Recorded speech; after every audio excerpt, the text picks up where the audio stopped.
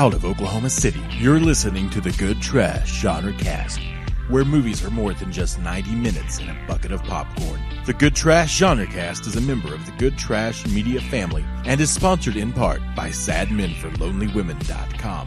Sad Men for Lonely Women, because at some point or another, somebody stopped loving you. They're talking about you, boy, but you're still the same. Hello, everybody, and welcome again to the flagship program of the Good Trash Media Network, the Good Trash Genre Cast, where we discuss the films that you will never discuss in a film studies course, except for this month, because this month is our month of anti-trash, a salute to the Oscars and the award season, and so we are definitely looking at films that could definitely find their way on a film studies syllabus. This week's film is Brazil. It is the story of one Paulo as he lives and works in Rio de Janeiro and tries to find life and love and happiness in the midst of those slums. Or maybe not. I thought you were going to say perhaps hair removal gone wrong, but I thought about the titular waxing, but I decided not to go with that because, yeah, wow. Enough said. I don't want to talk about it anymore.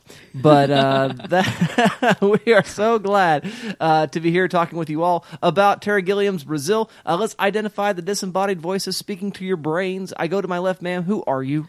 My name's Alexander Bohannon, and information retrieval's got him down as inoperative. There's another one. Security's got him down as excised, and administration's got him down as completed. I think he's dead, Jim. Yeah. That's what I think. Okay, thank you very much. Sir, to the left, who are you? My name's Caleb Masters, and sorry, guys, I'm a bit of a stickler for paperwork. Where would we be if we didn't follow the correct procedures? Absolutely, absolutely. To my right, sir, please identify yourself. My name is Dalton Stewart, and mistakes, we don't make mistakes. That is completely untrue. But thank you anyway for that. Across the table, sir, who are you? I am Arthur Gordon, and there's been a little bit of a complication with my complication. That's accurate. Thank you very much for that. My name is Dustin Sells, and Dalton, stop calling me mother.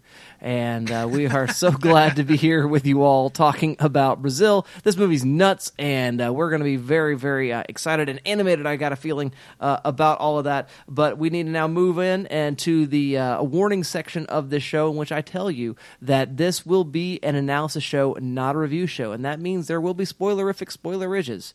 And that's going to happen, but it won't happen until after our Voice the Cinema synopsis and our quick thumbs up, thumbs down reviews. You have been warned.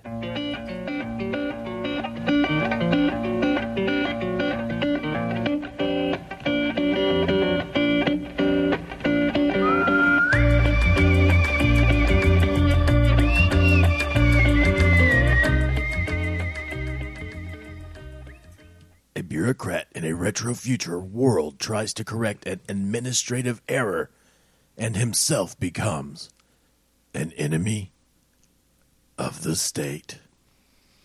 Just goes to show that all the paperwork is evil. And we're going to be talking about this. I'm so excited. It's going to be so much fun. But let's give our quick thumbs up, thumbs down reviews to our experience in watching the film and just what we appreciate about it and maybe something we don't if we don't appreciate it. I go to you first, Mr. Dalton Stewart. What do you got to say? Thumbs up, thumbs down? Yeah, I like it. I think it's very beautiful. As Arthur mentioned, it does have this really fantastic retro-future aesthetic.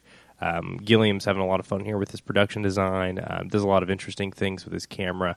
There are a couple of shots in particular that just really blew me away. I gotta say, though, it's kind of a mess, but I find that endearing. It's a beautiful mess, if that makes any kind of sense. The world that is being depicted within the text of the film is messy, so honestly, it kind of makes sense that the film is a mess. But as far as tonally, I'm not talking about narrative structure here, because this is a film that isn't a tightly plotted film, and that's perfectly fine. I don't hold that against the film. I'm specifically talking about, when characters come in and out of the film is just kind of poorly thought out. It feels like tonally there's some confusion going on. I find it to be a very funny film. The shifts in tone are often a little too abrupt. again, thinking about a couple of particular moments that I don't want to get into since we're going to stay spoiler free in our review sections. Overall, though, I really like it. I've been meaning to get around to watching Brazil for the better part of 10 years now, so I'm very glad that I did so. I'm glad I didn't get around to watching it until now, because if I had seen this when I was 15, 16, when I first heard that I should check it out, probably wouldn't have enjoyed it that much, I don't think. Thank you very much for that, Mr. Dalton Stewart. Mr. Caleb Masters, what say you in thumbs up, thumbs down review?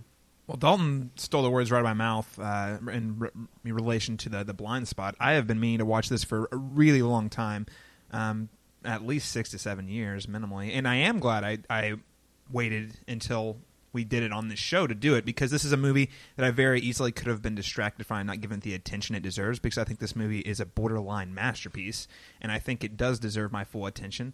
Dalton, honestly, I don't really know what you're talking about. I don't get the tonal inconsistencies. I think it's beautiful. I think it's, well, I do, especially towards in the last third of the film, you get a little whiff of that studio intervention. But I thought the narrative structure was excellent, especially in the first act. Like, it really set the ground for what this film is going to be about. I mean, it takes about an hour, but by the time you get there, like, I felt like all the pieces have been put in place so that we could get the second and the third act. Now, what I really like about this film is it's in a lot of ways it's a prophecy of a future that in many ways has come to pass and is still coming to pass and still could come to pass, and that's what I love about it. Although a lot of the things that the movie talks about have come true, it's still very relevant, and that's what I really like about it. And there's still a lot of areas, a lot of commentary on areas of this film that we haven't reached yet. But I think, looking at the society, the structure we have in place, society and Western civilization, we could definitely get there. And I think the movie works as a bit of a prophecy, and I love it. I think this is the most Gilliam of all of Gilliam's movies.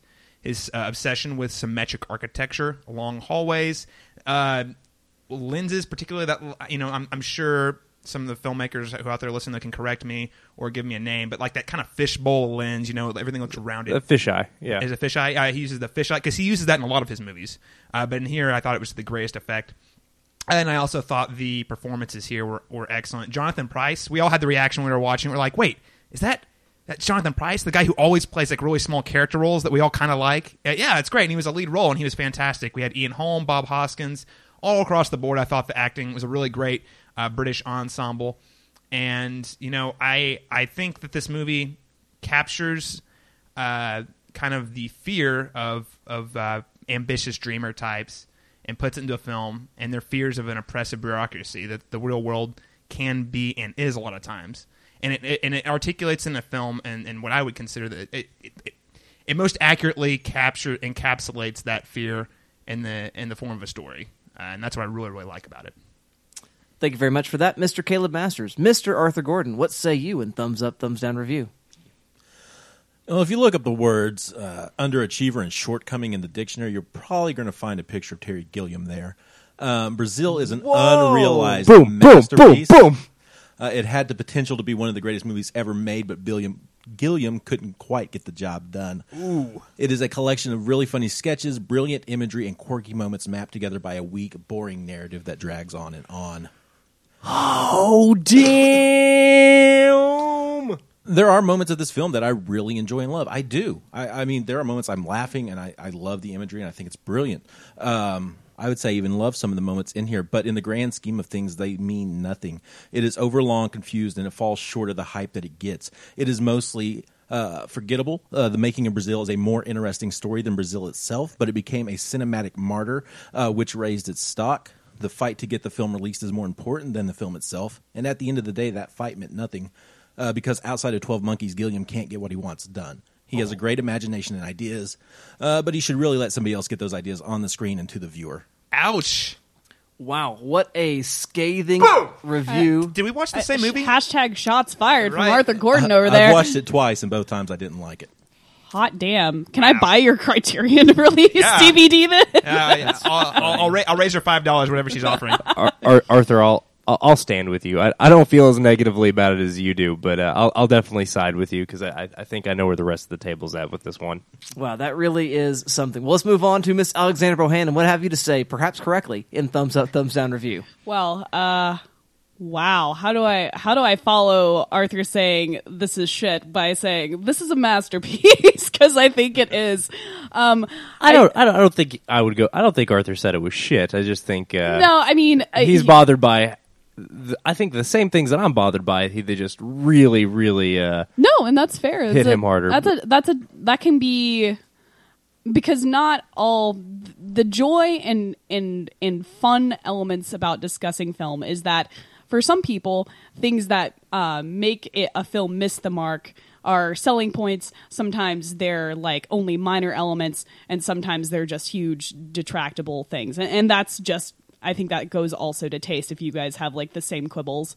But I think that this film is a masterpiece. And I'm not going to say that because I can't acknowledge that it can be a little sloppy at times. But I do think the overall message, I think it says a lot. I think it has a lot to say. I'm also coming from the point of view of not seeing a lot of Gilliam before outside of like Python.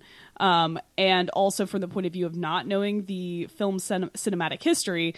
So I would also maybe challenge Arthur a little bit and say perhaps knowing the extent of all these things coming into the film might be coloring a little bit the experience you have. That may or may not be true. That's just one perspective I do have on that. This movie pushes all my buttons. It's dystopian. It's a critique of societal structures. It's so British. And it's a keen display of government structures and inner workings. One of my favorite things to do, don't judge me as I'm a huge dweeb for government policy structures, is have a large display of how a government system works. And I do believe that this system operates and works in the way that it does. Unlike, the Ministry of Magic and Harry Potter, for example, because if you think too hard about it, it kind of falls to pieces. But this one, if you think hard about it, I think that it kind of still stands on its own. I don't know if this is because I'm likely to become a faceless bureaucrat like our protagonist. I mean, that is if you don't go over to patreon.com/GTGC to help, save my soul from bureaucracy for the rest of my life. No, I'm only half kidding about the bureaucrat thing. I think this movie has a lot to say. I think it is an appropriate vehicle for saying what it does, and I think it expertly uses the tone and kind of the whimsical, satirical nature to fully convey Gilliam's thoughts, whether this be formally facilitated by lots of studio intervention because of the numerous versions of this, we have to say. I'm critiquing it only on the sole basis of the one film that I saw. There you go. Thank you very much for that, Miss Alexandra Bohannon. I also think the movie is great. I do think it's a masterpiece. I think it's very, very well done. I think it's Monty Python and George Orwell's 1984, and that's a flavor that I'm all about.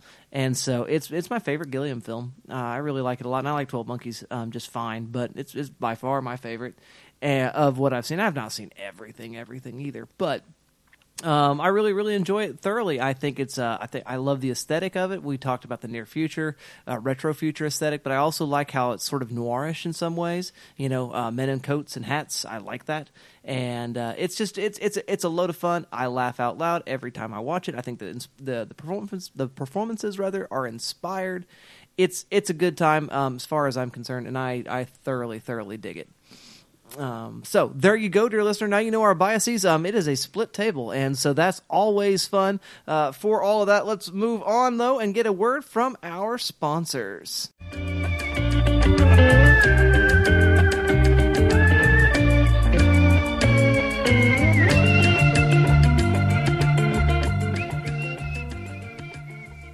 Hi. Thanks for listening to the Good Trash Genre Cast. This week, we want to take a moment to give a special mention to Keithan Smith, who is our newest contributor on Patreon. Hey, Keithan, thanks. For more information on becoming a patron, go to goodtrashmedia.com and select Become a Patron. It's business.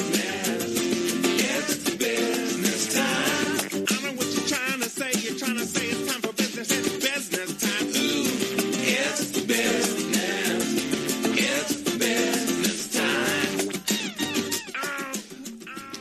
That's right, dear listener, and that business in question is analysis. I am so stoked to hear the words that will be said by my co-hosts about this film. I go to you first, Mr. Caleb Masters. What have you to say?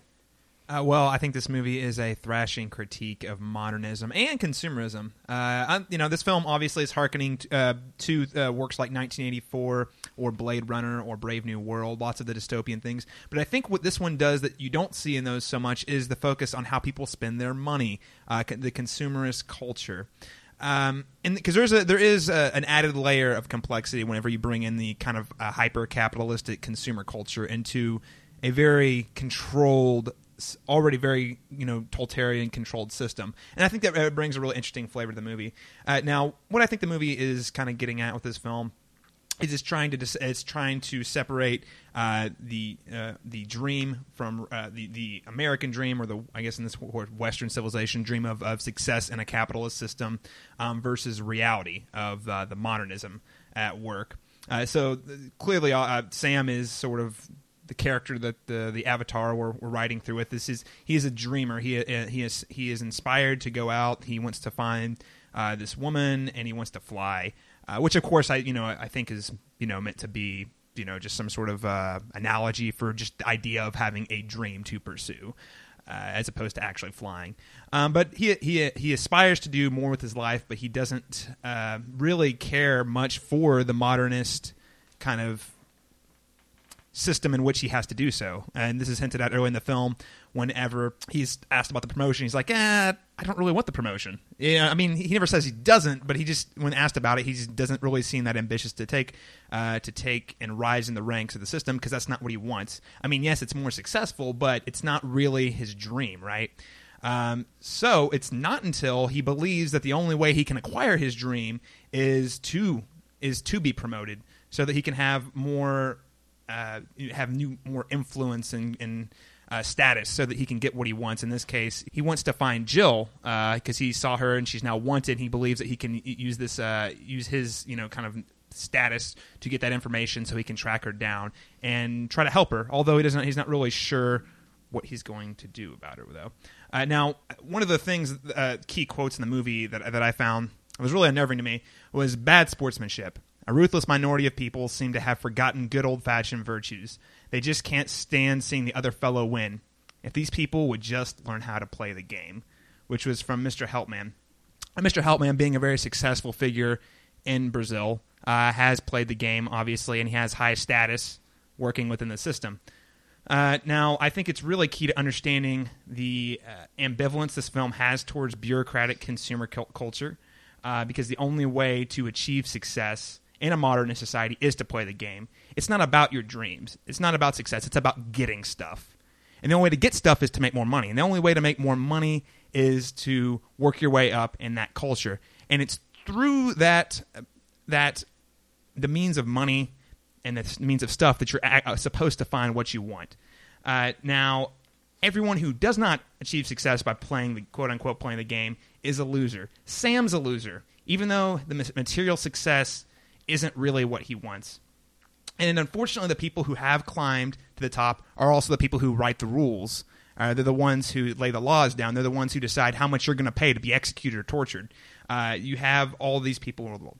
And, I think this movie is really kind of holding this consumerist idea of success up and saying it's not real.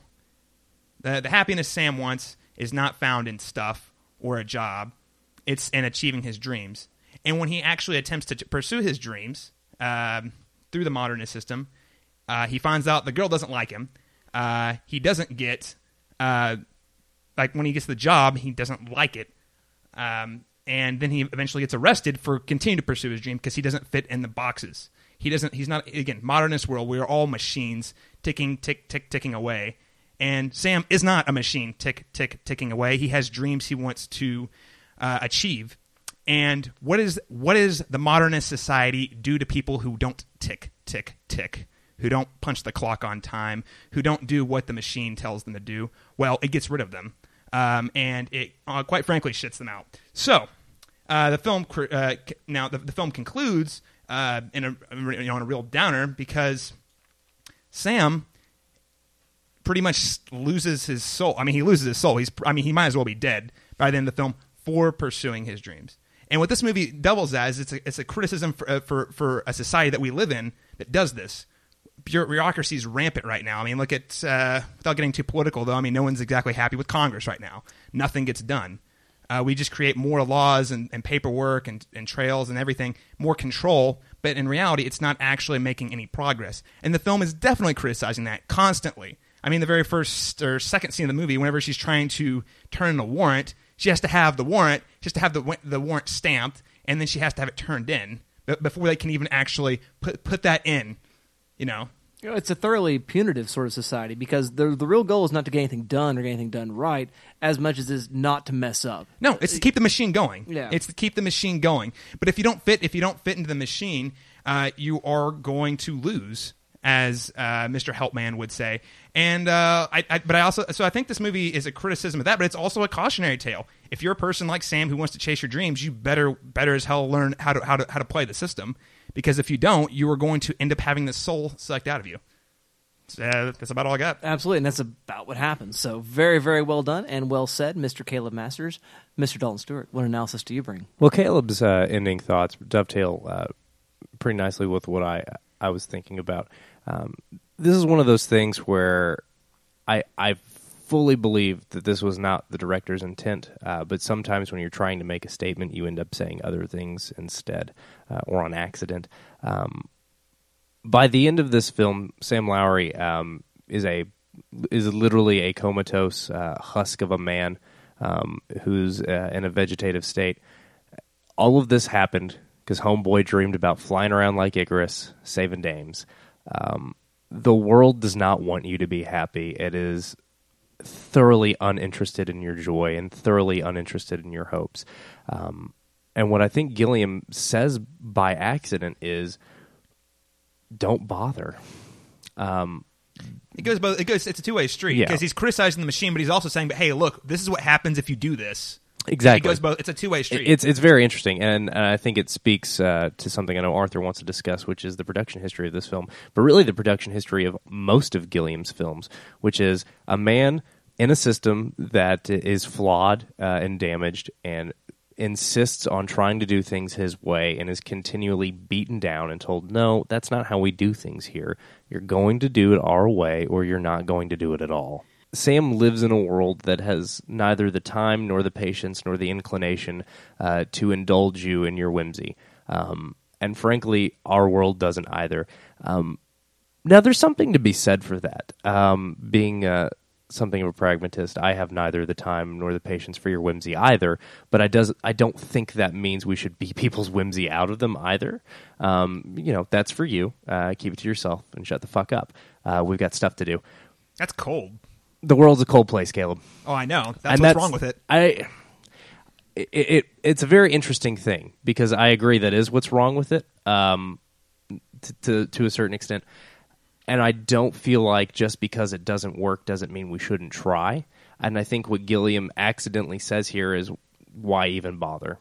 This system is so broken and without hope that your dreams mean nothing. The only thing that has any chance of maybe even flushing the system out is violence.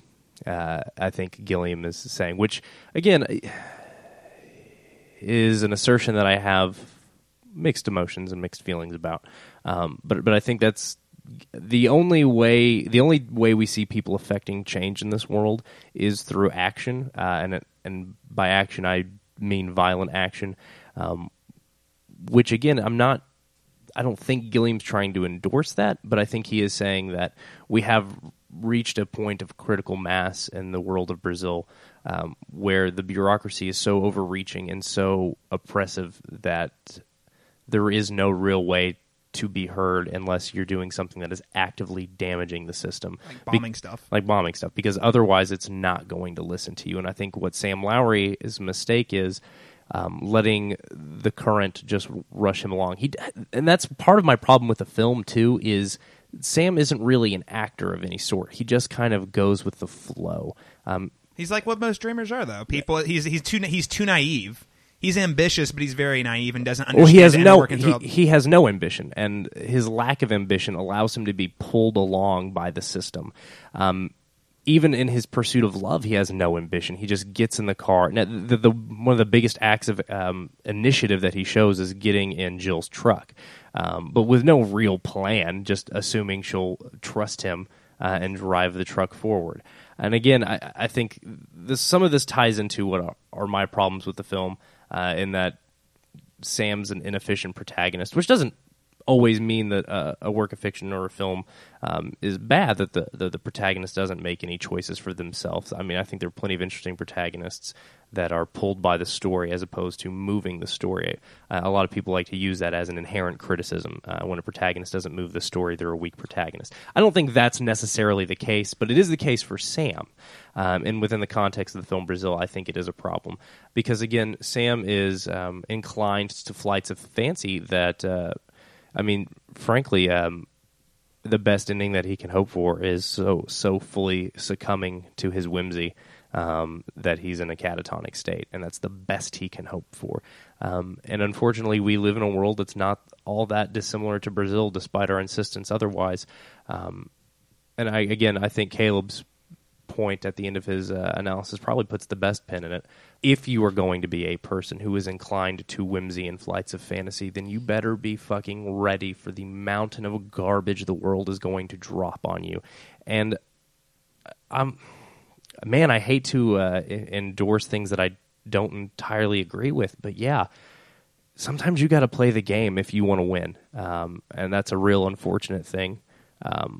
But again, the world doesn't give a shit about you, so you've got to be willing to work with it, to fight it, and subvert it. Thank you very much for that, Mr. Dalton Stewart. Mr. Arthur Gordon, what analysis do you bring, sir? Despite what I said, I'm not going to try and discredit Terry Gilliam as an auteur in the frame that Brazil is his masterwork, because I believe it is.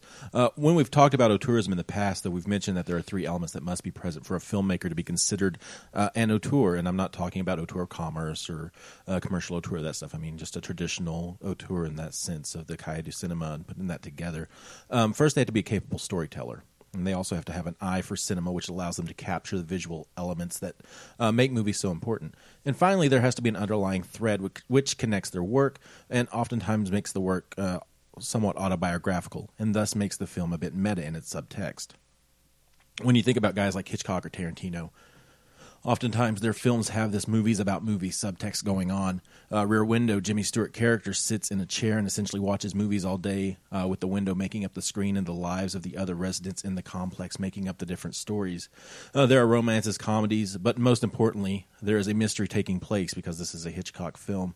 Then, in the latter part of the film, Stewart becomes the avatar for Hitch himself, directing Grace Kelly's role within the aforementioned mystery film that is playing out, calling the shots from his director's chair off screen. Tarantino falls here as well. His postmodern filmmaking takes cinema to task for its violence and dialogue, with each of his films having something to say about those topics. Brazil matches all of those criteria. Gilliam's masterpiece certainly fulfills those requirements, and it is the second in a spiritual trilogy where each film tackles the theme of oppression. Time Bandits tackles youth and oppression, while Baron Munchausen tackles old age and oppression. Brazil falls in the middle and speaks to many of the pitfalls of middle age and being unmotivated and complacent in life. And I think Dalton and Caleb have both done a good job of bringing out and fleshing out those themes that are at work there as far as bureaucracy and the man versus the machine. Jonathan Pryce's Sam Lowery is the stand-in, I believe, for Gilliam in many ways. Gilliam has always gone to battle with the studios over his films, sometimes maybe not so much early in his career, but later on definitely, especially starting with Brazil, which was a very public battle, which was he and De Niro would go on talk shows and try to get his cut released and try to get that done. He took out full-page ads directed towards the studio head trying to get his cut made, and he was able to screen parts at UCLA, but he wasn't supposed to screen the whole thing, but he did, and that's really kind of what pushed it over the edge and got that released. Gilliam has always gone to battle, though, with the studio over his films. A good many of them are noted for the behind-the-scene battles that Gilliam had to go through. And in many ways, Hollywood acts as a bureaucracy, with the studio heads often having the final creative say in these films, even though the directors, writers, and actors, like elected officials, are often the audience's champion as the true artists of Hollywood. It is so poetic that Brazil had the battle that it had, as Gilliam went head-to-head with studio head Sid Sheinberg, who was going to distribute Brazil in America. Brazil had already received distribution in Europe, and so that cut that was shown in Europe was the cut that we saw, the final cut, whatever you want to call it. Now, Scheinberg didn't think that audiences would want the product that Gilliam was offering, and so he was going to release this 90-ish minute cut, which did eventually see TV syndication, and it's also known as the Love Conquers All cut, and it is available from Criterion on the 3-disc set of Brazil, if you're ever wanting to see that. But it cut out a lot of the story, and it also gives the film that Hollywood happy ending, and that's really what Scheinberg was going for instead of this bleak, hopeless, accurate, probably, ending that Gilliam gave us. But Gilliam decided to buck the system in a very public battle, like I mentioned. He eventually got the film shown the way he imagined. Where Lowery and Gilliam differ, though, are in their personal motivations. Lowery is completely happy in his role at the Ministry of Information. He has no ambition, as we've mentioned, or drive until he discovers Jill, who kind of opens up his world. He is the yin to Gilliam's yang. Gilliam is very motivated with a great imagination, a stubborn man who fought to get his baby released uncut the way he thought it was meant to be seen. Ironically, the ending of the film is probably just as much a commentary on the way Gilliam's career would pan out as it is a poetic ending for Sam Lowery. The bureaucracy wins in the long run. Sam got a few good hits in, but at the end of the day, the machine beats the man. Gilliam's career hasn't played much differently. Outside of Holy Grail and 12 Monkeys, Gilliam's filmography doesn't have much impact. Most of them are either commercial flops, such as The Brothers Grimm, or they're a victim of bad timing or studio intervention, or both, such as The Imaginarium of Dr. Parnassus, or the content just isn't as accessible to a large movie-going audience, such as Fear and Loathing in Las Vegas. Many of Gilliam's films have found a place in cult circles, thanks greatly to groups like Criterion, who have made an effort to preserve works like Gilliam's, a very important effort, I would argue. But at the end of the day, when it comes to the bureaucratic state of the studios, Gilliam can't win. He can't break through, and he probably never will. Wow. Well, thank you very much for that, Mr. Arthur Gordon. I love some good industrial analysis, so that's good times for us all. Thank you very much, Mr. Arthur Gordon. Miss Alexandra Bohannon, what analysis do you have? Well, I'm going to actually look at the kind of the stylistic and visual imagery in this film, because I feel like what it has to say is really, really important, and it kind of keys into a larger literary body of dystopian future novels. So obviously, this film takes a lot of inspiration from George Orwell's 1984. It also takes inspiration from Aldous Huxley's A Brave New World. And I also feel like it takes inspiration from Dr. Seuss. Yeah, no, totally fair. I mean, look, I just really appreciate the visual imagery of all those machines as conveyed by Seuss. And I feel like they're echoed a lot in Gilliam. And I think that's just Gilliam's general aesthetic as well. But overall, I'm going to talk more about 1984 in A Brave New World. Because I remember in my senior AP literature class that we had to read these, obviously, as kind of like our literary double feature. And it is an interesting juxtaposition of contrasting ideas, because you have 1984 on the one hand, where it is totally dictatorial totalitarianism, and it is totally, under the ever-present eye of Big Brother. Then you have A Brave New World, which is still over totalitarian, but it is masked through, total hedonism. And I feel like this film ends up in a place where it's like the perfect synthesis of both of those two ideas. Because let's face it, in terms of conveying it realistically, I get what you're getting at, Alex, because for a bureaucracy to be as large as it would have to be to completely control its populace the way we see in 1984, it's going to be completely bass-ackwards and frankly a little inefficient, because that's how bureaucracy works. I think that's something maybe Gilliam gets right that Orwell didn't, is that the Big Brother of Brazil is kind of clunky. Yeah, exactly, because what I remember in that course, we discussed at length, because Huxley wrote Brave New World first, and then... like 20-something. Yeah, and then Orwell then wrote his kind of response, which was 1984. And I feel like both of them, they still don't quite hit the mark on what the total perils of dystopian future, because I feel like... I feel like 1984 totally discounts the whole ideas of pleasure being this distracting element that the populace can be controlled through their pleasures and through, this kind of capitalistic overtone. And then I feel like A Brave New World, while they do that conditioning piece at the very beginning of the novel, which always just rips my heart out, they never really truly get into how much the government can be present in your life and get into you. Well, they get into you in that way, but they're not like breathing down your neck, checking your every move, making sure all your I's are dotted and your T's are crossed. But I feel like the intersection of both of those into Brazil is the perfect answer for what this world could realistically look like. That fully conveys the despotism and the absolute terror of such a pervasive government. But then you have this really great capitalistic, hedonistic perspective, which you guys talked about, which I think is totally necessary for it to not be completely unrealistic.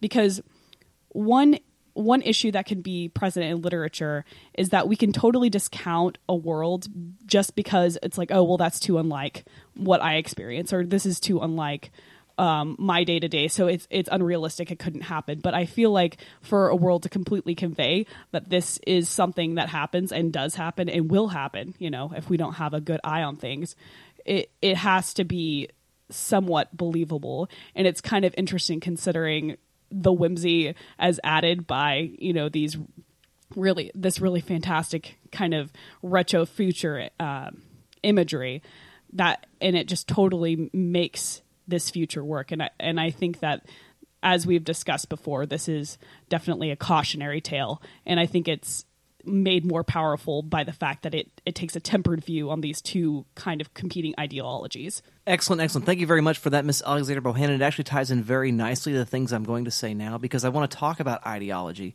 And I want to particularly bring in critical theory, which is, again, sort of that critical theory school from Theodore Adorno and all those cats, specifically one fellow named Walter Benjamin. That's with a J, and the J is silent, hillbilly, and that's just is what it is. And I mean, some of the cynicism that Dalton has addressed, and again, sort of this anti-authoritarianism that Alex has addressed. All this stuff going on in the film, and when you do critical analysis, when you do sort of theoretical interjections into a film, it's important to make sure that you're finding sort of the right voices and the right bits of conversation to sort of bring that all together. And I recently just read an article. This is something of a tangent from the University of Nottingham about Heideggerian films. Listing Melancholia, Ikiru, and a few others. And this film really is Benjaminian, and I'm relying heavily on a recent Jacobin article by Michael Lowy, and he talks about Benjamin, his anarchism, is Marxism, and surrealism, and how those things all sort of interface. And it seems like to me the film is absolutely an interface of those things. It's anarchic insofar as it is all about upsetting all of the apple carts. It is this is sort of the bit of Python that he's bringing along with him. That all of Python's films, Life of Brian especially, and The Holy Grail, are really sort of about not necessarily saying something specific about solutions as much as pointing out that the emperor has on no clothes. And that there's sort of a vacuousness, and there's an emptiness, and there is a dehumanization that occurs in all of that. But also, there is this, in this film, I think, this element of Marxism, which the surrealists also eventually embrace to an extent, where it's the entirety of human history is about class oppression and class struggle, and that as the arrow moves forward, what you can expect in that progress is more and more oppression in different forms of oppression, which I think gives some weight to that sort of cynical ending to the film. Finally, you have the surrealists, who Benjamin really champions as the only literati of the time who had a radical notion of freedom that they had actually put together and put forward. That do what you want to do, sort of give in to desire. The Freudian elements of the film, insofar as Jill is obviously Sam's dream girl. There's a bit of an Oedipal moment there at the end of the film where he's being somewhat thwarted in that. And the film seems to be, like Benjamin, to be primarily anarchist. with a dash of sort of this understanding of class struggle, with a very much surrealist aesthetic, which seems to me, if Walter Benjamin were still alive, which there'd be no chance of anyway, but if he were, this would be the sort of film that he would endorse. This is the sort of film that he would find many, many handles with his particular version of philosophy. And to the point of, its effectiveness and whatnot, I look forward to the Panique movement in the 60s in France, sort of the inheritors of the surrealist tradition. And one of their great slogans was, let's all be reasonable and demand the impossible.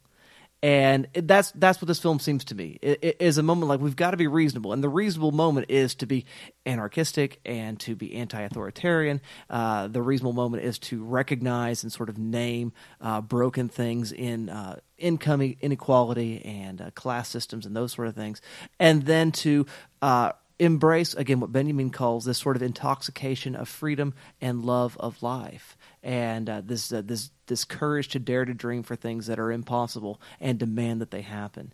And to me, the film seems to suggest that it does end badly, but I think the film also suggests that the struggle goes on. And I would go further to say Sam gets free. Even though it goes very, very badly for him, can you imagine the Sam who never, ever went and took care of Mrs. Buttle and never met Jill? That Sam is worse than a dead man, don't you think?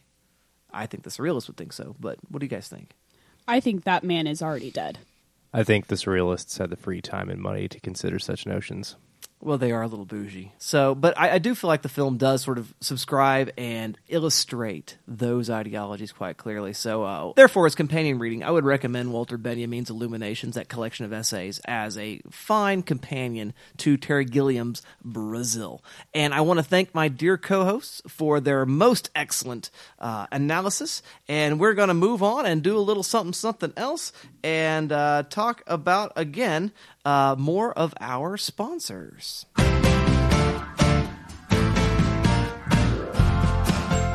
Good Trash Genrecast is brought to you in part by SadMenForLonelyWomen.com. Have you ever found yourself yearning for the glorious moments of your past?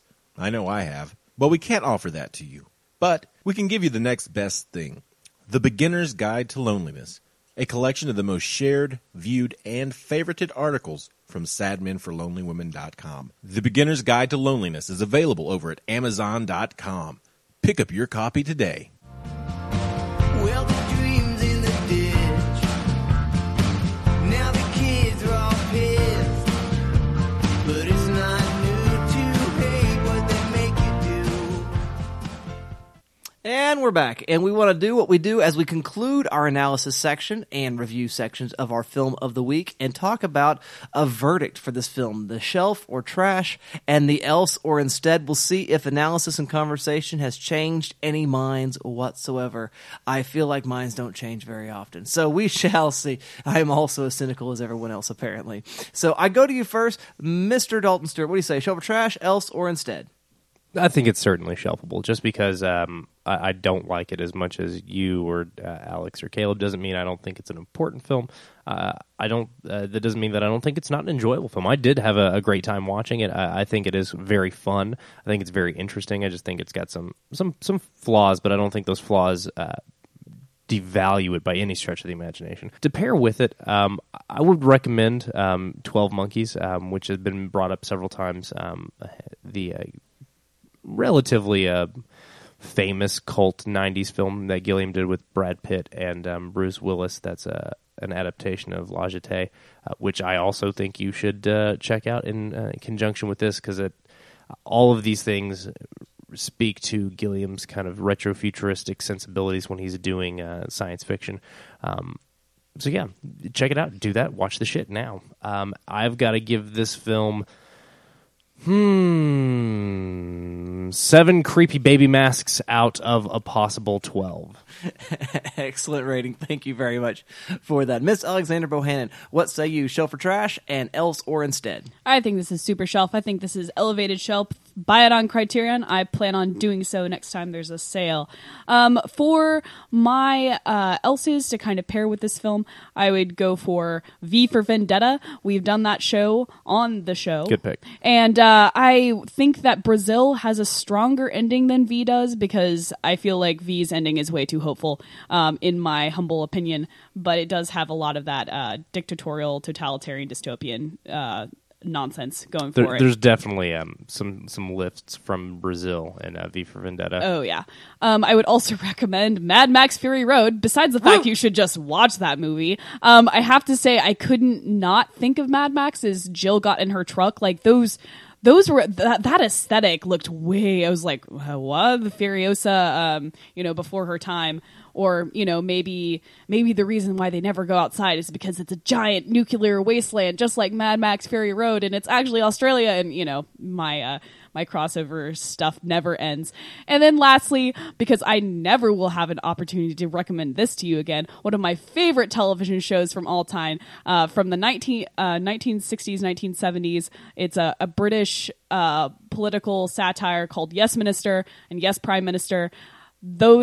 That's like my favorite TV of all time. It's a comedy. If you like all of that bureaucratic hooty what's it and you want less whimsy, yes, you should watch that show because it's just bloody fantastic. So I would recommend all of those for you. And my final rating is 12 artistic air ducts out of possible 12. Excellent. Thank you very much for that, Ms. Alexander Bohannon. Mr. Arthur Gordon, what say you? Shelf or trash, else or instead? You don't need to see Brazil. It's trashable. Whoa! I don't care if I lose all credibility. Instead, you go and you watch last week's movie, The Holy Mountain, which heavily influences Gilliam's work and has a stronger message and is overall a better film. Then you follow that up with a mini marathon featuring Office Space, Minority Report, and The Matrix, all of which tackled many of the ideas and themes presented by Gilliam, but each of those movies is better than Brazil. I give Brazil 15 hazmat costume volleyball players out of 21. Arthur, everything you just said, I don't know how to feel about all of it because it's kind of sort of true but not accurate. I think The Holy Mountain's better. I give them that. Minority Report's better. I think the point that you made about some of the films that followed Brazil being exceptionally watchable, I think that necessitates Brazil's being shelved. Yes. Some of the films that Arthur mentioned definitely liked Brazil a lot, the filmmakers behind those films. And, I mean, didn't we also discuss last week how you watch these kind of highfalutin, esoteric films, and then someone watches it and digests it, and then someone watches that and digests it. And I think that Brazil kind of acts as I think you're spot on those else's, but I think to like fully get those films, you really do need to watch Brazil. But that's, again, my opinion. I'm biased. I don't know. I think these other movies do it better than Brazil, and so I don't know that you need to go back to the source. It's kind of like Citizen Kane. You don't need to see Citizen Kane because a lot of other movies have done it so much better. Oh, no. Oh, yeah. I can't. Dustin might agree with you, Arthur, on that one. I cannot follow you on that. No, I don't like to watch Citizen Kane, but you have to see it. I don't know that you do. No, I think that you do. This is a conversation for another day. We're going to keep this moving right along. Caleb Masters, shelf or trash, else or instead? Yeah, absolutely shelf it. I love this movie. I think it's a freaking masterpiece. Else, a couple of you guys took a couple of my else's. I was also going to recommend 12 Monkeys because I think it's a brilliant time travel film that is also warning about the different dystopian future. That's also very, very different type of dystopian future, but also just as plausible. V for Vendetta was on my list. I also want to throw out, for people who are interested in films about dreamers, 2 films. One being more recently Christopher Nolan's Inception, because that's like the ultimate lucid dreamer movie. And I think it actually does hit on a lot of the same film themes that Gilliam is working with here. And I believe Nolan even cited it as one of several movies that inspired Inception. I also recommend Waking Life, directed by Richard Linklater. It's another movie about people dreaming. It's for him. It was where he did like the pastel version of reality. Like he did the rotoscoped animation. Yes. Yeah, with that he would later do again with Scanner Darkly. Exactly, and it's a beautiful movie, but also in a roundabout way discusses the same themes that this movie is dealing with. but in a more, in a Linklater way, where it's literally just people rambling on about those ideas. And I don't know if you're like me and you'll enter that. And then I'll leave it with a score of 14 Dream Silver Samurais out of a possible 14.5. Excellent, excellent. Thank you very much for that, Mr. Caleb Masters. I like the movie a lot. I am definitely going to say shelf. What else you should watch are a couple Kubrick films. You should take a look at Dr. Strangelove and also Clockwork Orange. There's definitely some influence there that's leading towards this film. And then, just to spite Arthur, watch Citizen Kane. Sorry. And those are the end of my recommends. I am so glad to be doing this. So we need to make a transition, though. At this point, dear listener, we've got more stuff to do. Just stay tuned for more Good Trash fun.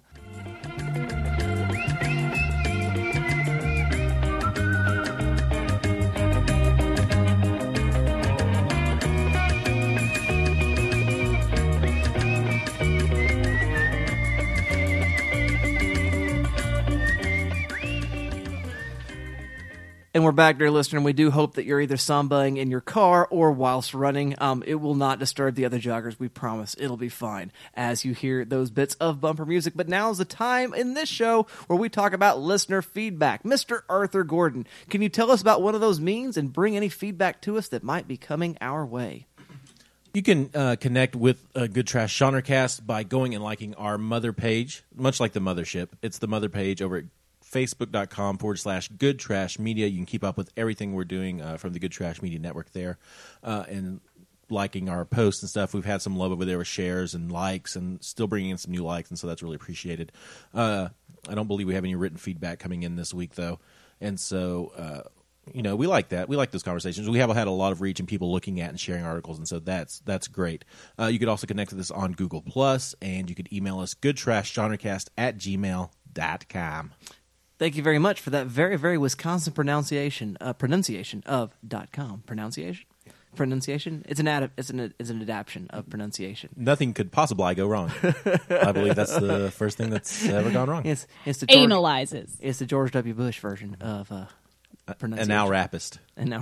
So we got to move on, though, and see if there's any more feedback or any more social media means by which conversations could be held. Dalton, you know anything about that stuff? As a matter of fact, Dustin, yes, you can find the Good Trash Media Network on Twitter at good_trash. That's a one-stop shop location for feedback to any and all of our shows, be it the Good Trash Genrecast, which you're listening to right this second, or maybe you're interested in giving some feedback on Back to the Movies, or The Cast Who Knew Too Much, or The Film Syllabus. So those are just some of the wonderful things you can tweet us about over there at good_trash. Not much in the way of written feedback, a similar story this week as to Facebook, although we did get a little nice message from the Oklahoma City Film Club about our, quote, excellent episode over Holy Mountain, and they thanked us for the shout-out we gave them. So, no, hey, thank you, Oklahoma City Film Club. You're a delight. Patreon contributor Brigham Cole also wrote in this week. Really, I say wrote. He simply typed "Who's ready" to the podcast and to the co-hosts with a picture of his CBS Fox Video Star Wars trilogy, unadulterated. Thank you very much for that, Mr. Dalton Stewart. Don't forget we have a website, goodtrashmedia.com, and we'd love to see you there. We also really, really appreciate your Stitcher and iTunes reviews / ratings. The ratings are the most crucial. We'd love for you to write a review as well, and we will read those on the air if we get the opportunity to do so. But we are very, very interested in getting those reviews because they help get more good trash out there. We are trying to pollute the planet with all of our good trash information for you all. Now, we need to move on, though. The time is running out, and it's time to play the game. Time to play the game. Time to play the game. Rest in peace, Lemmy and Motorhead. We just, again, want to recognize that, and thank you for that great bit of music that you made for us. Hey, this week's game is our favorite futuristic worlds. That's right. Favorite futuristic worlds brought to you by Brazil. Brazil, where hearts were entertaining June. Let's talk about our favorite futuristic worlds. The design and production design of this film is gorgeous and fun and interesting and never boring. And therefore, we're going to talk about those sorts of worlds that we just really like the way they're designed and the way they look and the way that they envision possible futures. I ask you first, Mr. Caleb Masters, what say you? I'm an optimist, guys. So you know what? I'm picking Star Trek. Back when the future was actually hopeful, we actually made progress, and we actually decided, hey, we're going to explore and do cool stuff instead of getting bogged down in bureaucracy and nuclear war and all that. It was like, hey, we're going to succeed as a race, and we're going to go out and discover new planets so that we can help those planets grow into their own cultures, and we're going to take the things we learn from them and make ourselves better, because guess what? Everyone wins in that future. It's great. It's wonderful. I am a huge, massive WALL-E fan, and I think the world that it portrays is wonderful because it's, again, kind of accurate in a lot of ways. You could all feasibly see that happening, and I think it's very smart in how it portrays people getting caught up in consumerism that they forget to pay attention to the actual world that's unfolding around them. And then I also want to give a shout out to The Time Machine, but the book, the 1960s adaptation. And I actually like the one that came out, I don't know, it was 2003 or something like that. Oh, God, the one with Guy Pearce? Yeah, the movie... No, it's bad. Hey, no, it is bad. The movie's not great, but I really like the portrayal of the evolution of the future in that film. Okay. Okay. Right. I know the movie itself is a mess, but there's that scene where he's time hopping into the future and the different points in the future. It's like, oh, hey, look, they're drilling into the moon because same problem, we ran out of resources. So, and then you're like, oh, that's kind of cool. We're leaving Earth, and then you find out he gets back on the time machine in 100 years later. Oh, we drilled too deep and cracked the moon in half, causing the entire apocalypse. And then Earth recreated itself. It's anyway, very cool 30-minute stretch of that film that I thought was beautiful, and I wish the whole film could have been that strong. But either way, the different interpretations of H.G. Wells' novel are all really, really interesting and fascinating in their own right because it changes depending on where we, as a Western culture are at the time. Those are my picks, Mr. Dustin Sells. Well, thank you very much for them, Mr. Caleb Masters. Mr. Arthur Gordon, do you have any selections as well? Yeah, I almost went with Star Trek because there's a lot of fun there to be had. I want to mention The Hunger Games, both the book and the movies. I just love the idea of how America evolves after whatever happens, the war or whatever, and each district becomes this kind of reverts back to these different I can't think of words are hard, but they each focus and specialize in these different areas, and I just really like that idea.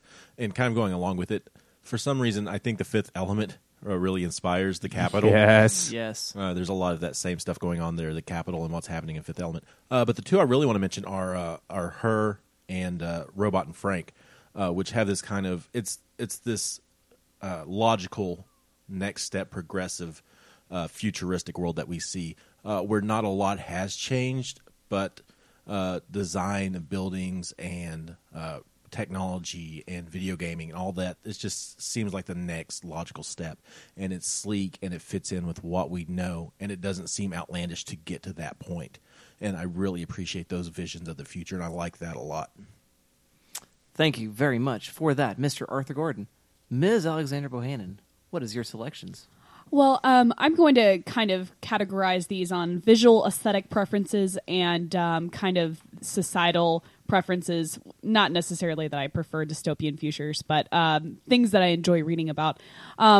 Visually, I really like Star Wars' visual aesthetic. I know it seems kind of contrite to say that, but I like how the one thing that kind of bothers me about this is the future is that everyone's got to have these wacky clothes on, like the Capitol. That drives me fucking nuts. That drives me crazy. I mean, while I do like the theme and tones of Star Trek better in terms of what they are seeking for, I love Star Wars visual aesthetic and the technology and everything, and everyone's wearing normal ass clothes with normal ass names.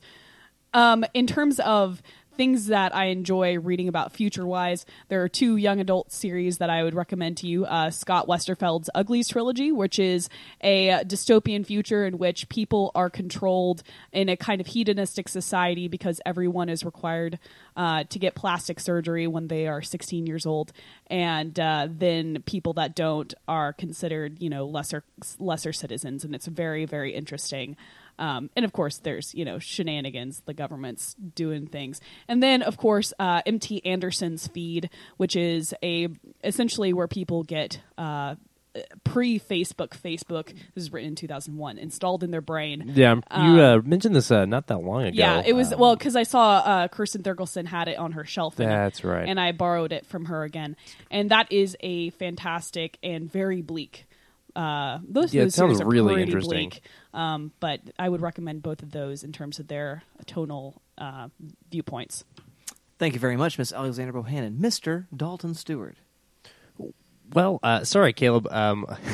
Most of the futures that I thought of are kind of bleak and not so shiny. That's what we like to write about in the last 30 years. So. Yeah, that's fair. But again, there are also some really beautiful and interesting ideas in some of these worlds. One of them, not from film, the retro futuristic post-apocalypse of the Fallout series, which definitely is very heavily influenced by Brazil with the series starting in the mid to late 90s.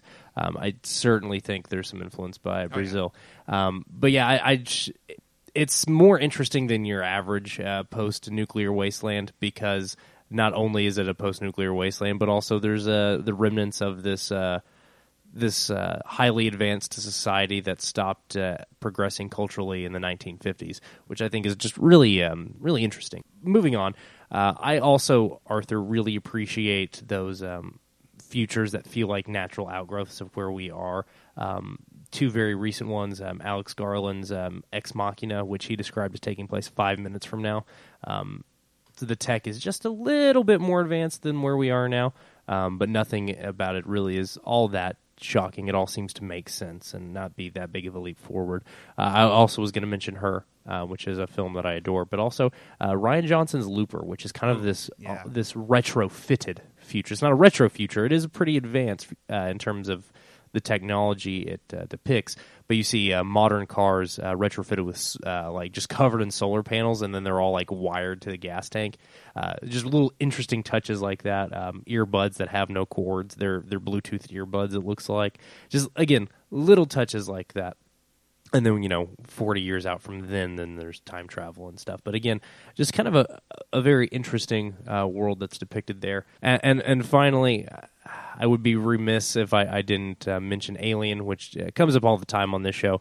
Not really. It feels like a retro future now, but at the time it wouldn't have. I mean, that's the thing. In 1979, 78, 79, 78 doesn't matter. That would have felt like a perfectly futuristic future, but in 2016 you look back and wow, if the future looked like that, would be kind of rolling our eyes a little bit. But I mean the future of Alien and Aliens is so fascinating and just clunky and dirty, but also just really interesting and well designed.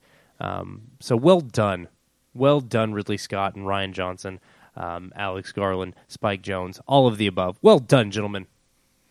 Thank you very much, Mr. Dalton Stewart. I will echo the recommendations of those around the table. I will only add two of my own. One from 2015, Jennifer Fang's Advantageous, which is a great little science fiction film. And there's not a whole lot of the world that you see, but the moments you do see a car or two, you do see different versions of sort of Bluetooth, cell phone technology. There's some building designs that are just really kind of genius. Sometimes the CGI is a little wonky because the budget's a little small, but the idea, the vision itself, though, is really, really kind of brilliant. Lastly, I just want to name Sky Captain in the World of Tomorrow. I mean, just what a vision. I mean, really, really visionary. It's sort of diesel punky, and I dig that. Maybe, I don't know, blimps. That's a thing, isn't it? Diesel punk? Yeah. Yeah, that's a thing. Well, Arthur made a face at me. You never heard that? Yeah, it's. I mean, it's like steampunk, but instead of steam engines, it's diesel engines. Yeah, so just a step forward, I guess, version of that. So I really, really like that. I really like the vision of it all, and it's very, very fascinating to me. Thank you for that. We'd love to hear your feedback, dear listener, about that, but we've got to move on and conclude the show, as we always do, with what has got us fired up in pop culture. The roof is on fire. We don't need no water, let the motherfucker burn, motherfucker, burn. That's right. We've got all kinds of fire to bring to the table. I go to you first, Mr. Dalton Stewart. Are you fired up this week? Oh, a little bit. Caleb sent me a link to a interview. I guess not really an interview, just a statement from the head of HBO's original programming, whose name eludes me at the moment. But basically, it was a statement of, yeah, sorry, True Detective Season 2 wasn't as good as Season 1. Basically admitting fault for forcing Nick Pizzolatto to get the show out more quickly than he was ready to. Again, I think most viewers put 2 and 2 together on that pretty quickly on their own. I think what about it is interesting is seeing a network head admit fault. That never happens. Which, does not happen very often. And I thought that was pretty cool and honestly pretty admirable. In other HBO news, they have announced that Deadwood will finally get a wrap-up with a HBO original films movie, wrapping up the 3-season Deadwood. It's about time. I haven't watched it, but people have been talking about this for years. I like Deadwood okay. It was one of those shows that it took me a long time to get through the first season, and I think that impacted my enjoyment of it. I think I need to go back and give it another shot, though, because I never did finish the series. And that's really all I am fired up about this week. I guess the Golden Globes are happening tonight, but I really don't give a shit about the Hollywood Foreign Press, and I really think it's dumb that Ricky Gervais is hosting again. What? I don't like Ricky Gervais. I think he's an asshole. He is. That's what makes him funny. No, he is, though. He's meaner than he is funny, which, as far as I'm concerned, means he's not particularly funny. I think once upon a time he was very funny, and now I've lost interest in his shtick. But the Golden Globes are tonight, so award season is in full swing now. Well, thank you very much, Mr. Dalton Stewart. Mr. Caleb Masters, are you fired up this week? Yeah, there's a little bit of fire in the oven. Things are heating up for the spring. Game of Thrones Season 6 is officially going to start April 24th, 2016. Woo! Yeah. Oh, super exciting. It's a little later. Every year they push it a little further back. Every single year. This time they pushed it by about 3 weeks. So a little longer than I wanted to. But I am so excited to get back to Westeros, especially seeing as this new season is going to be total. I mean, last season there was a little bit of the uncharted territory. This season, though, we are going full on.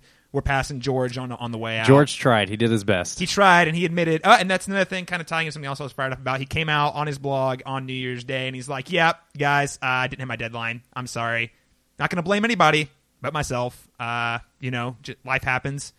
So yeah, I'm really, really fired about Game of Thrones. Recently, yesterday, started watching One Punch Man. I've been recommended this by like 8 people, so I'm like, all right. I haven't watched an anime in a really long time, so it's time to check it out. Lots of fun. If you like some satire, like kind of a satirical take on the genre of anime and like these Dragon Ball Z-esque characters, it's tons of fun. I mean, I've only watched the first 2, and I was like my sides were hurting. I was laughing so hard. Outside of that, I caught The Revenant, which I believe we're going to talk about on Back to the Movies here in one of our upcoming episodes. And, of course, we have our episode for The Big Short between me, Arthur, and Alex that should be live right now if you're listening. So if you really want to get angry and fired up about, economics or get angry at banks, I mean, it's a great time to listen. That's right here. That's about all the fire I've got, Dustin. Well, thank you very much, Mr. Caleb Masters. Miss Alexander Bohannon, are you fired up equally? Yep. I've got one thing I'm on fire for, and is the fact that I am going to go see David Cross perform stand-up in April. Oh, hey, awesome. Where? Yeah, OKC Comedy is hosting him at the OKC Farmers Market, and they dropped tickets on Friday. They were only $35 a piece. So if you're interested in coming with me, I'd love to see you there, and you can find more about that on okccomedy.com. Awesome. Thank you very much for that, Miss Alexander Bohannon. I am fired up about a series I bought all the discs for and then started watching through and stopped somewhere midway, 3/4 of the way through the 3rd season, and I've now powered through the 4th season of Babylon 5 from the 90s. I got to tell you, gang, it's awesome. CGI, bad. Real bad. Everybody knows it's bad. It's super low budget. The actors, they have moments that are not so shiny. But it moves, gang, and is definitely worth your time. We're so glad to hear all this fire coming up around this table. We want all of you guys to let us know what you're fired up about as well through those means of social media. Now, our next film for our anti-trash marathon is going to be a host pick from one Mr. Dalton Stewart. Dalton, we are waiting with bated breath. What is the film? Well, we are going to continue this month of anti-trash. We started in the 70s, we moved to the 80s, and we're going to finish these last 2 weeks now, essentially, like right now. So we, for my host pick this month, we are going to be watching the 2014 Swedish film Force Majeure. Going to be an exciting one. We've done some kind of big, sprawling, artsy films, but that's not all that Anti-Trash has to offer. It also has these very small, intimate human stories, and that's what we're going to do next week with 2014's Force Majeure. I think I have heard of that film. I'm very excited. probably to check have, that out. yeah. Sounds like lots of fun. Well, dear listener, take a look at that. Take a look at anything and have a conversation, because watching movies is so much more than just 90 minutes and a bucket of popcorn. There's so much more fun to be had, and that fun is found in the conversation. And until then, we'll see you next time. The Good Trash Genrecast is produced and edited by Arthur Gordon. Direction by Dustin Sells. Social media by Alexandra Bohannon, Caleb Masters, and Dalton Stewart. Our intro and outro is Night Call by Kavinsky and Lovefox. We are also proud to feature music from Deer Tick this week on the program. For more information on this episode of the Good Trash Genrecast, as well as the rest of the Good Trash Media family, please visit goodtrashmedia.com.